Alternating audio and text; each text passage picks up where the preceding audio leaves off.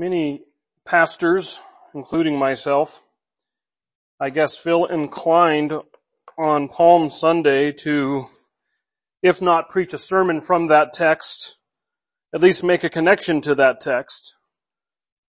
And I like to think that in my prayers, I said, Lord, if there is no connection, if there's nothing here, then show me what to do. If you want to preach a sermon on Palm Sunday or just continue on in Acts.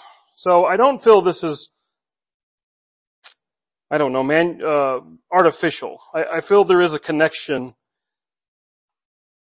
that the threat that the Jewish religious leaders feel on that Sunday is still present in what Paul is facing.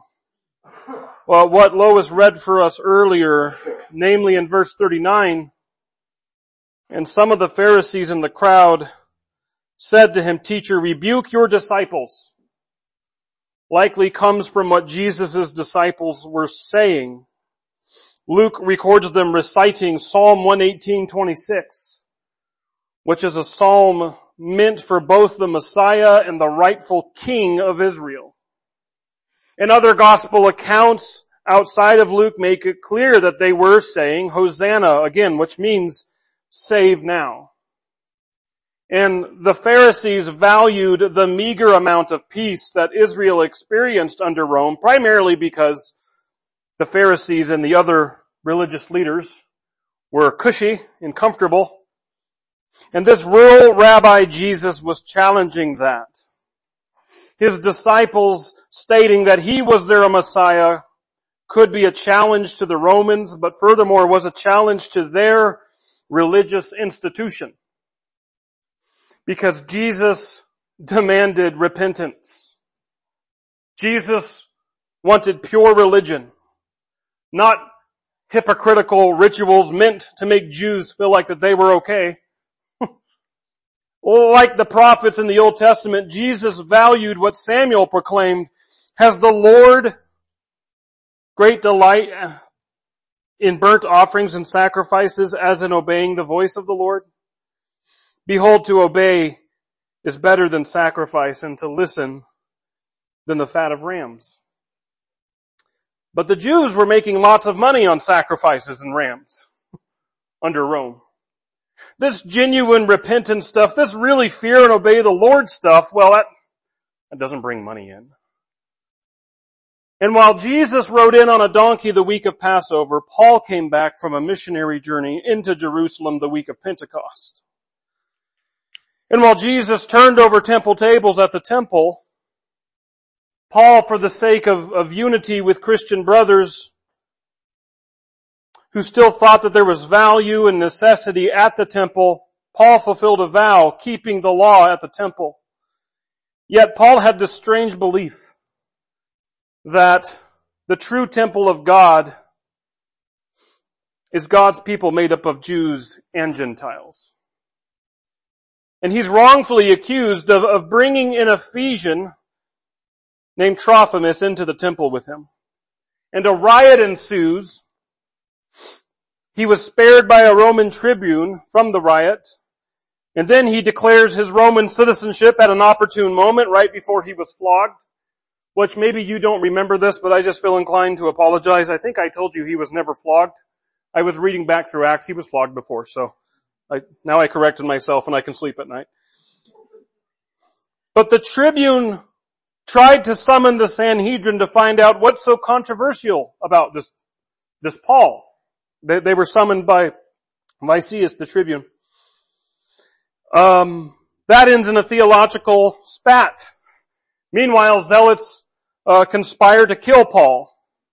And so the tribune sees Paul's safe passage here to Caesarea Maritima to stand a trial before Felix, a regional governor, and safely away from the conspirators. This is where we're at in the story. I do invite you to stand if you're able, and I want to make mention that I'll be pulling text relegated to footnotes as far as the manuscripts the ESV is based off of. If you have a King James, a New King James, or they will have it all within the text. And so I will be bringing it up and putting it in the text for our purposes this morning. I intend to cover all of Acts 24 today, but let's just read verses 1 through 9 right now.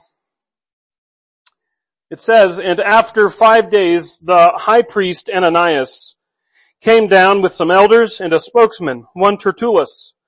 They laid before the governor their case against Paul. And when he had been summoned, Tertullus began to accuse him, saying, 'Since through you we enjoy much peace, and since by your foresight, most excellent Felix, reforms are being made for this nation, in every way and everywhere we accept this with all gratitude. But to detain you no further, I beg you in your kindness to hear us briefly. For we have found this man a plague, one who stirs up riots among all the Jews throughout the world, and is a ringleader of the sect of the Nazarenes. He even tried to profane the temple, but we seized him, and we would have judged him according to our law. But the tribune, Lysias, came and with great violence took him out of our hands, commanding his accusers to come before you. By examining him yourself, you will be able to find out from him about everything of which we accuse him.' The Jews also joined in the charge, affirming that all these things were so." Let's pray. Father, maybe it's just me, but sometimes I read in Acts, and especially near the last chapters, I feel like I'm just looking at itineraries and court cases.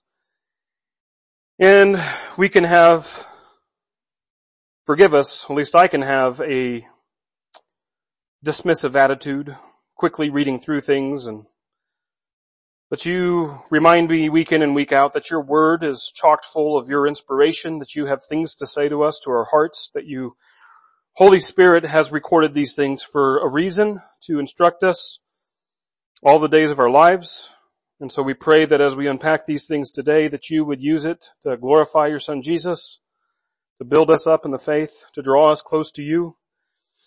Your word tells us that with all of our worries and cares and concerns, you instruct us in one thing: seek first the kingdom of God. And so we pray that that's what we would be doing in these moments. Have your way, we pray, in Jesus' name. Amen. You may be seated.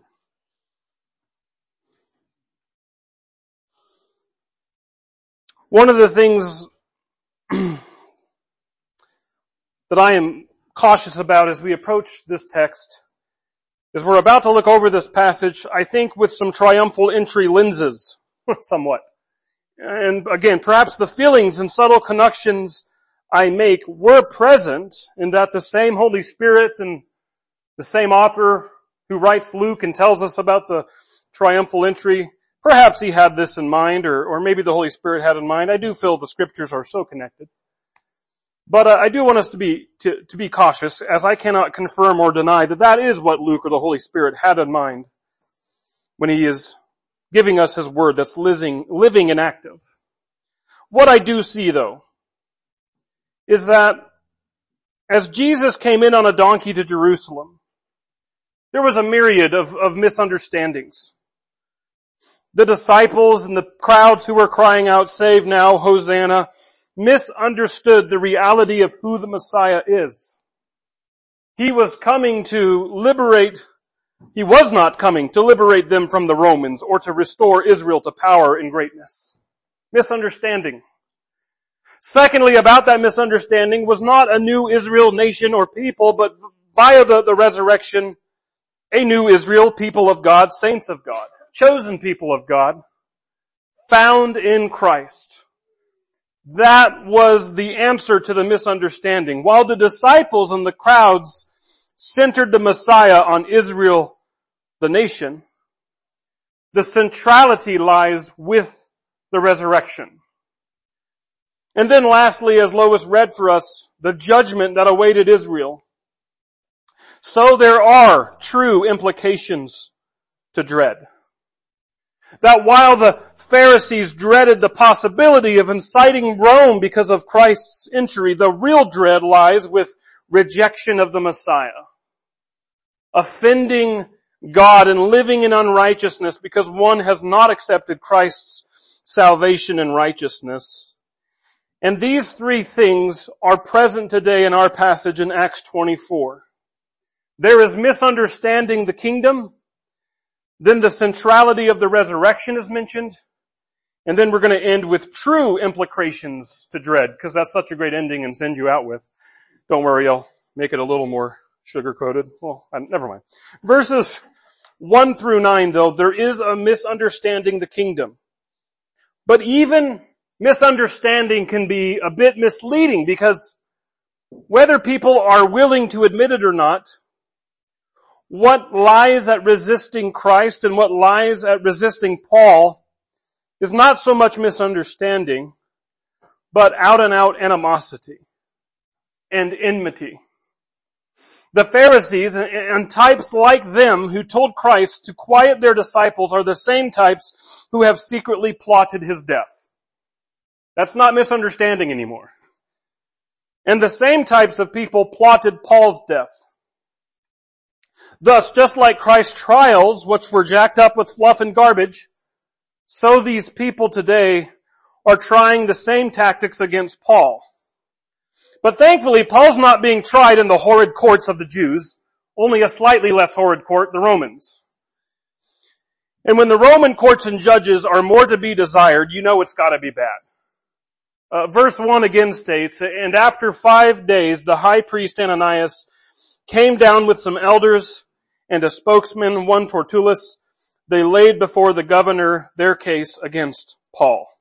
There are times in the Bible, and I've discovered especially with Luke, he just summarizes things that I wish he would draw out. Maybe he said, my gospel's the longest, I can't write anymore. I don't know. Oh, to see these 5 days. It was under the cover of night that the tribune Lysias sent Paul out of harm's way. Meanwhile, Ananias, the high priest in Jerusalem, he was in on the plot to kill Paul. And now, he and the Sanhedrin are informed that instead of Lysias sending Paul to their court, the Sanhedrin one more time, he hears, oh, I've already sent him to the Roman governor for sentencing. You know, he's a Roman citizen. If you want to make your case there, feel free to. The rug was definitely pulled out from underneath Ananias and the Sanhedrin and the conspirators. And so instead of the Sanhedrin sitting on the judging bench with Lysias, now the Sanhedrin, they need to become accusers and let another Roman be the judge. Maybe I'm just a little facetious and mean, but I guess I want to see them boil in their own stew for a bit. And so Ananias comes down with elders and a spokesman named Tertullus. It's a Roman name, but he's going to identify himself with the crowd of Jews. Could be that he was a Roman Jew, I don't know. And instead of identifying, anyways, he's going to give a pack of lies. In verse 2, we begin those pack of lies. It says, and when he had been summoned, Tertullus began to accuse Paul, him, saying, since through you, Felix, we enjoy much peace, and since by your foresight, most excellent Felix, reforms are being made for this nation, in every way and everywhere we accept this with all gratitude. This is likely around 57, 58 AD. 1 decade later, nearing 70 AD, a Jewish war would happen, where the temple is razed by the Romans. Actually, it's likely what Christ was prophesying about on the triumphal entry, as Lois read for us. Anyways, one of my commentators stated that during a series of horrible Roman governors of Judea, Felix stands out as the worst. He is the tipping point, the key player that actually makes AD 70 happen. He was that bad. There had been sporadic Jewish uprisings against Rome, but under Felix, the rebellion and the uprising becomes permanent. And what Tertullus is doing is an expected social norm, an expected social custom of lying that everybody expects. He's flattering and laying it on thick for the governor Felix, though none of it is true.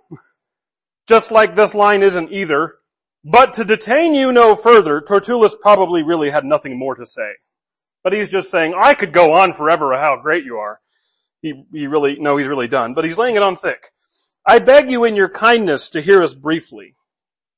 For we have found this man, Paul, a plague, one who stirs up riots among all the Jews throughout the world. If you didn't know where your Bible uses the world, it's often just referring the Roman world. So I don't think Paul was in Australia stirring up riots.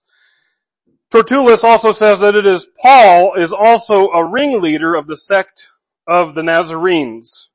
Now this is a derogatory name, just like Christian itself was derogatory. Christian means little Christ. Oh, and then, so saying one was a Nazarene was like saying, oh, you know, the prestigious University of Stites, Idaho. Sorry, Joe. but that's kind of what Nazarene was. It's, the backwater of Nazareth. That's where that rabbi comes from. That's who they're following. Throughout Paul's missionary journeys, he has been the central target of some riots along the way, of some mob violence. Besides Jerusalem, there are, I think, about 6 separate cities or towns where Paul has brought on violence. Now, I will say that I have ran into many people who are like, I don't get it.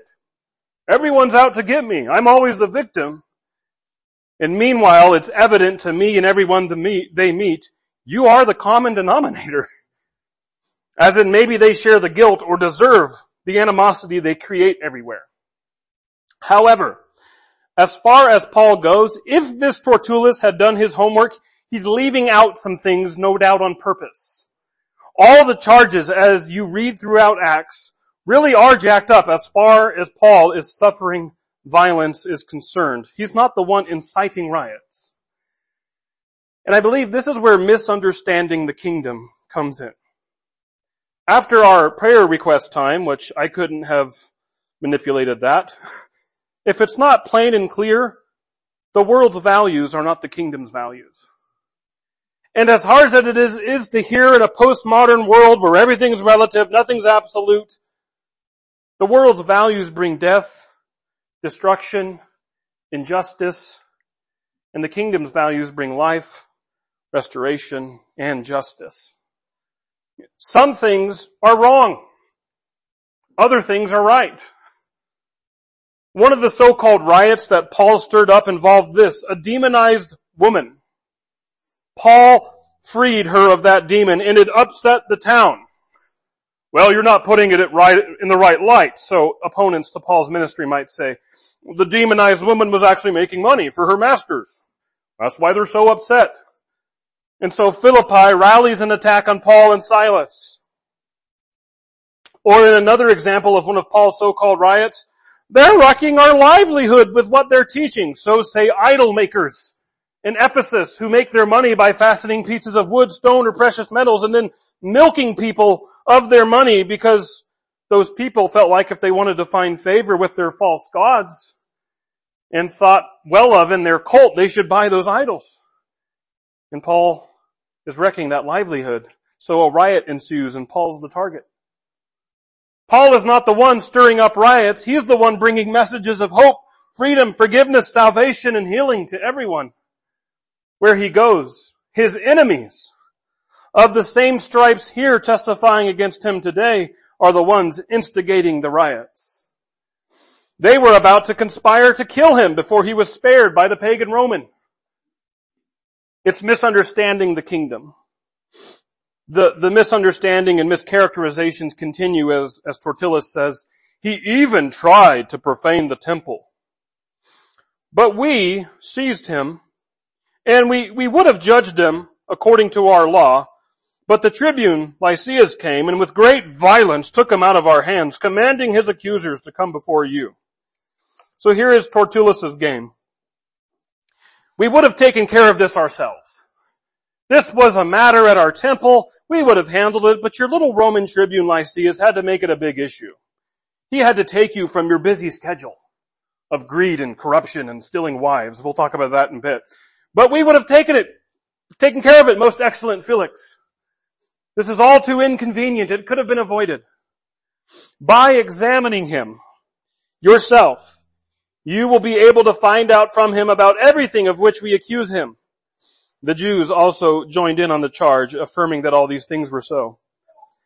So just so we're all on the same page and we're all picking up the same garbage that Tertullus is trying to lay down, he's accusing Paul really of 3 things. Sedition, a political charge. Secondly, being a ringleader of a controversial group, those Nazarenes. That's me and Jim. No. In our day and age, it's like saying that Paul is the leader of a terrorist group or at least a controversial group that's under surveillance. That's kind of the way Tertullus means it. This is both a political and a religious charge. And then the last is entirely a religious charge. He's, quote, profaned the temple. Which I should add, Tertullus and the Jews are applying the consequence of that law quite wrongly if a Gentile, that's what they first accused Paul of bringing back into the temple, if the Gentile was supposed to be extracted and executed, not Paul. So they're trying to apply that law wrongly. However, they never found the Gentile at the temple because he was never there. So these are the charges. Seditious riot starter, ringleader of an extremist group, and a temple profaner. Misunderstanding the kingdom. But Paul's a good lawyer himself, and he's going to defend himself and do it brilliantly. So, just about every commentator agrees. You know, Christ had this way of getting to the substance of an issue that was both true, but also shrewd, as it shifted the focus of things. This is kind of what Paul does. Well, let me give you an example of what Christ does. Take, for instance, Christ's trial with the Romans.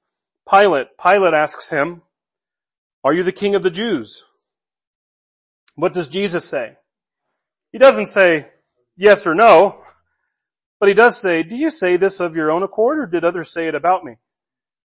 And in that answer, Jesus does a few things.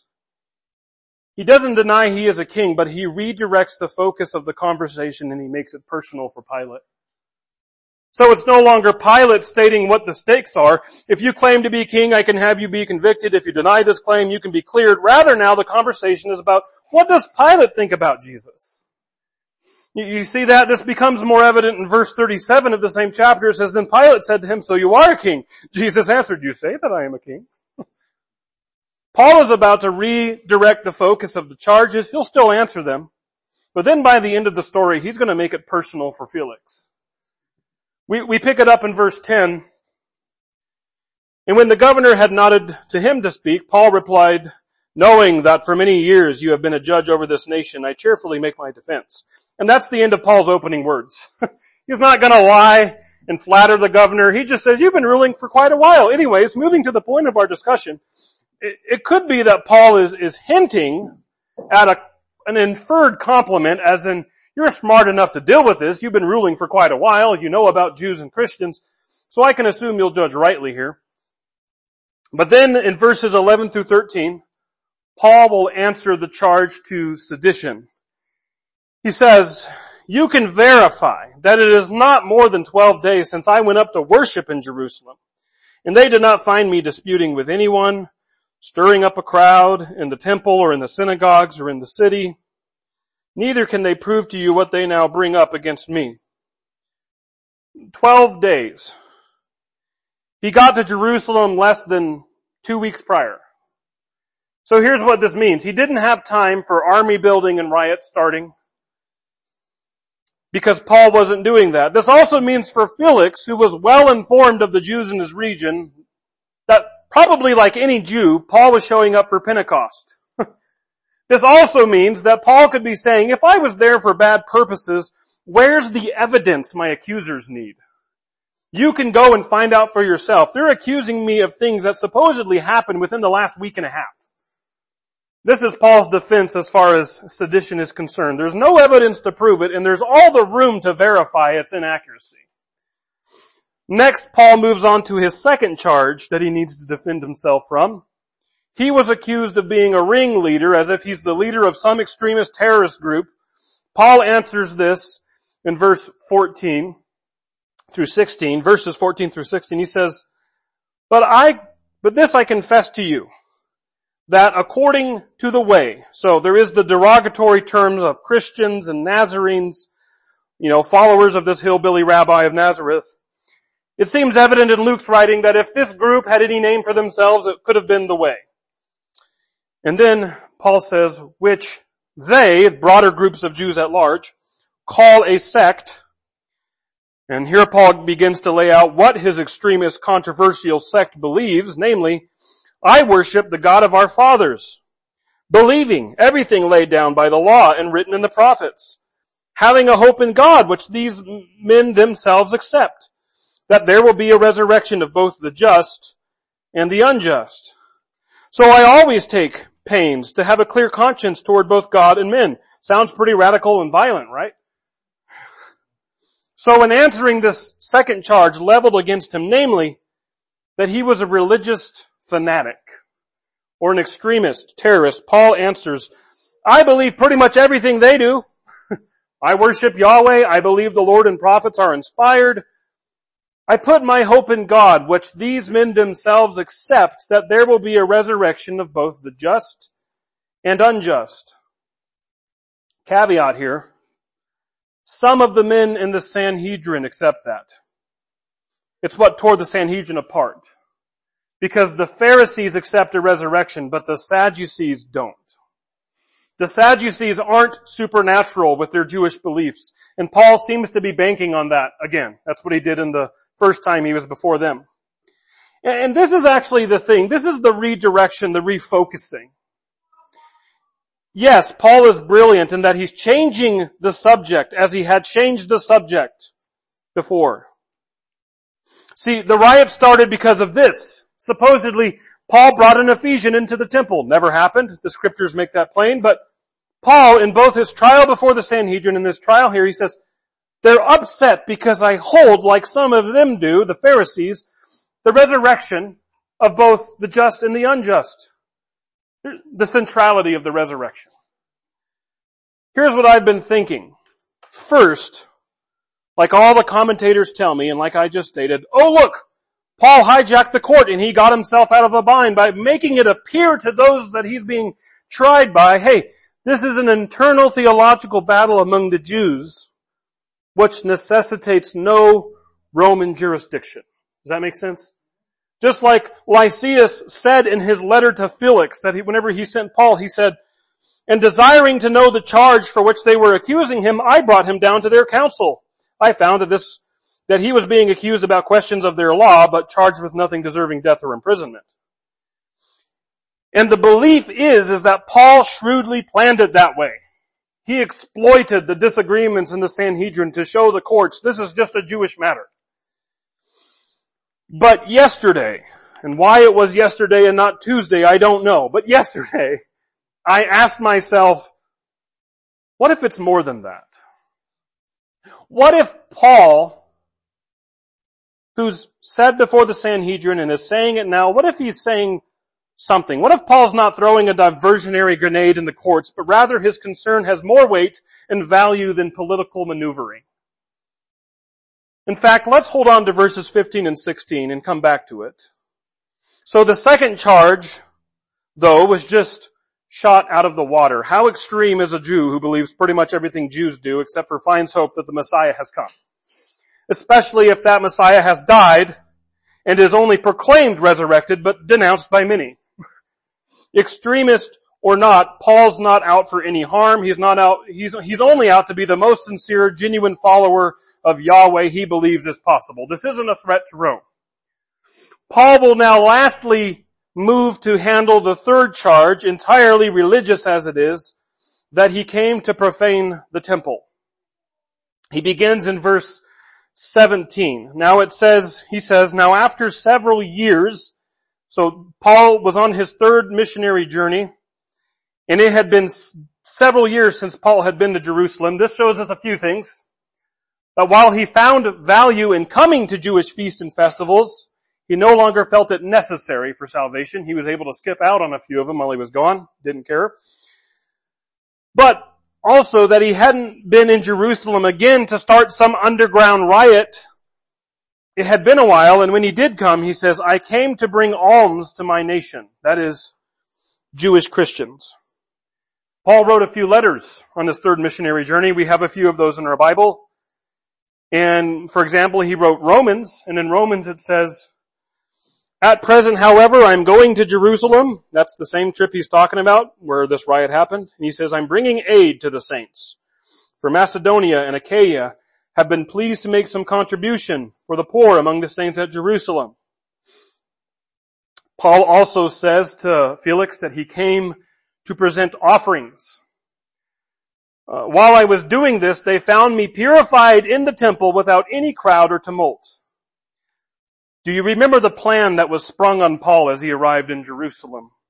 In chapter 21, James and a few leaders of the church encouraged Paul to make a Jewish vow and an offering for the sake of unity in the church.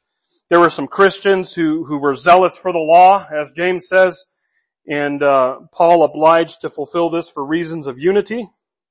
So Paul is basically saying, so there I was in the temple doing a vow like any normal Jew would, and then he starts, but some Jews from Asia, now that's when the riot started.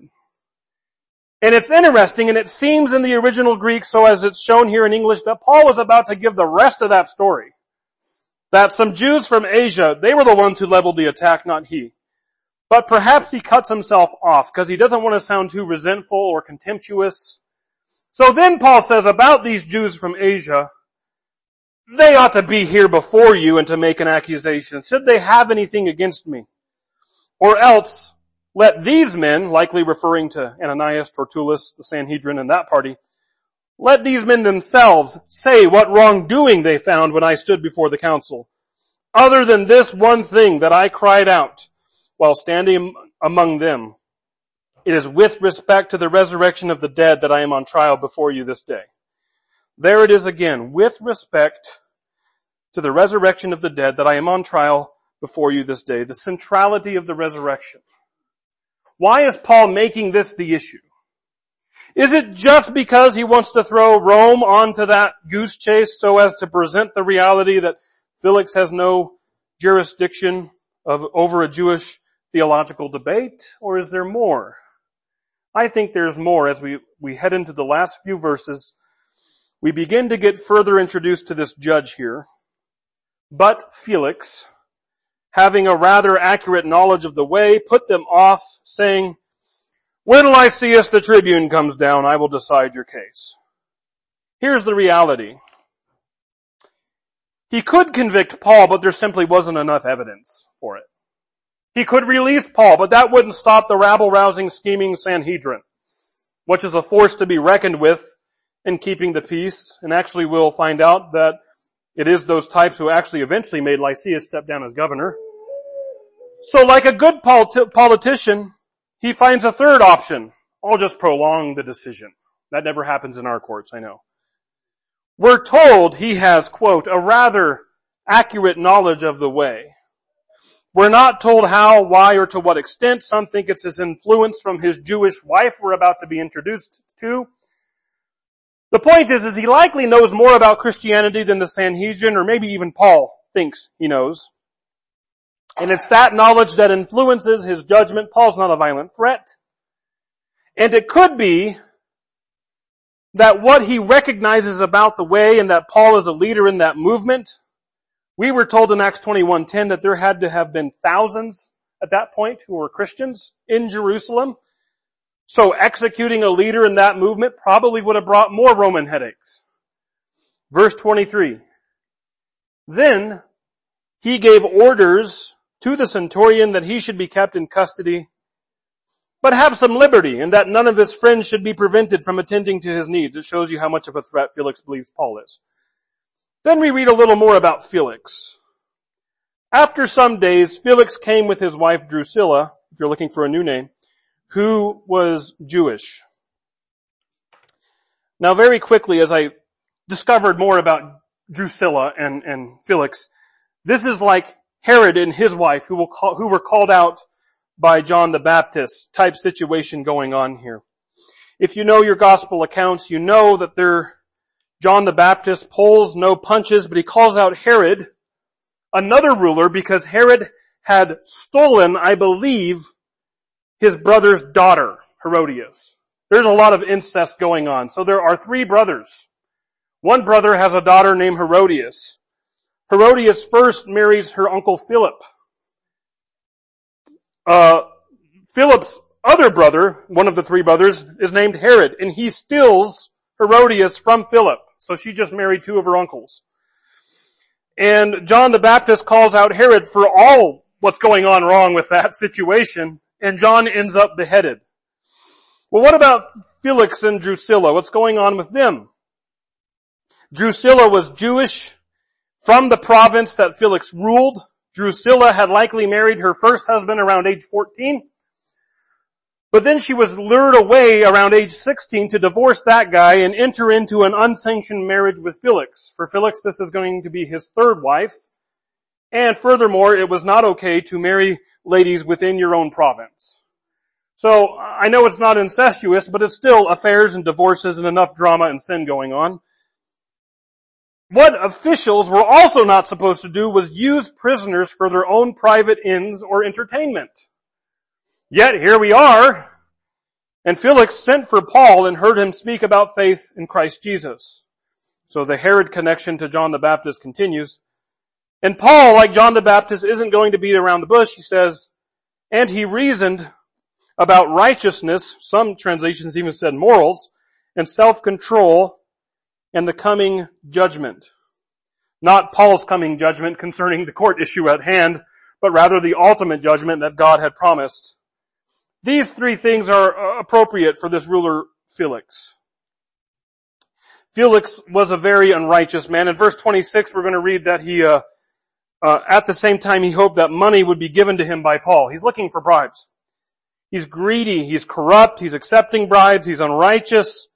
And here he's meeting with Paul, not to hear his case more and let the poor man go or make a ruling, just to hear him. Hey, tell me more about your religious stuff. To clarify a few things so you'll make a ruling? No, I'm just curious. Paul is no doubt saying things like we need to be righteous people before God. And what Christ's death and resurrection means is that we can be righteous in His power.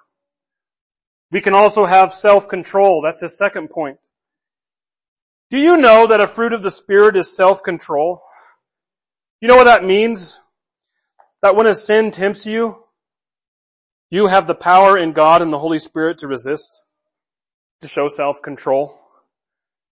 Who threatened you, Felix, to force Drusilla to divorce her husband, which no doubt cost her everything within her Jewish culture, and marry yet again a third wife? Nobody forced him. He chose to do it. Just like you and I have those moments. If I do this, I'll feel guilty and I'll know I've done wrong. I can choose not to do this, but I'll give in anyway. No, we can actually have self-control.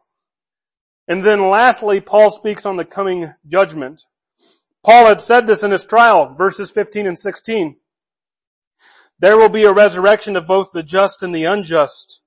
So I always take pains to have a clear conscience toward both God and man. There's a coming judgment. There will be a day when you and I have to give an account for all we do, who we are, what we've said or done in public or in private, everything. We can't hide anything from God. And Paul, in chains, brought to trial, is now revealing who the judge's judge is. No wonder we then hear Felix was alarmed and said, go away for the present. When I get an opportunity, I will summon you. And then what we read already, verse 26, at the beginning of it, we read, at the same time he hoped that money would be given to him by Paul. So he sent for him often and conversed with him. When 2 years had elapsed, so Paul's taken a vacation, a forced vacation here, Felix was succeeded by Porcius Festus, and desiring to do the Jews a favor, Felix left Paul in prison. Again, historically, we're told that it was the Jews who basically made sure Felix was leaving. He had mismanaged some conflicts between Jews and Syrians, kind of like what's happening a little bit here. So to do the Jews a favor is no doubt a favor of hush money. I'll keep your enemy in jail if you just finally shut up about what you're saying about me and make it more bearable for me in my career. The name of this message was chosen for many reasons. When Paul turned the tables at the temple. First, it's a connection to Christ and what he did at the temple. Christ turned over the tables and he upset the religious order. He did that the day after Palm Sunday, according to Matthew, Mark, and Luke. Paul symbolically is doing the same thing. Paul's in prison for what happened at the temple. However, in his court battles, he's managed to turn the tables. He's turned the tables on the Sanhedrin because he exploited their animosity towards him and each other concerning the resurrection. He turned the tables on Felix because he's given him true implications to dread concerning the resurrection of the just, or in Felix's case, the unjust. And so this Palm Sunday, as Christ came amid misunderstandings about the kingdom, he wasn't coming to save Israel from the Romans. He wasn't coming to establish a physical kingdom. His coming had everything to do with the resurrection.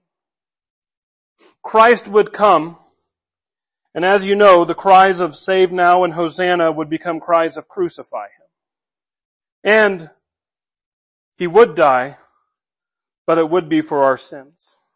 Paul had just written in his third missionary journey to Rome, for all have sinned and fall short of the glory of God and are justified by his grace as a gift through the redemption that is in Christ Jesus, whom God put forward as a propitiation, an atoning sacrifice, what Christ does on the cross, by his blood to be received by faith. The resurrection is life to those who believe, but dread to those who don't receive. Dread to the likes of Felix, who is alarmed, but never repents. It is through faith in Christ's blood that our resurrection need not be one of the unjust to everlasting contempt and shame, but one of the just to salvation in Christ. That is the kingdom Christ was bringing when he was welcomed as King on that triumphal Sunday long ago. Amen. Let's pray.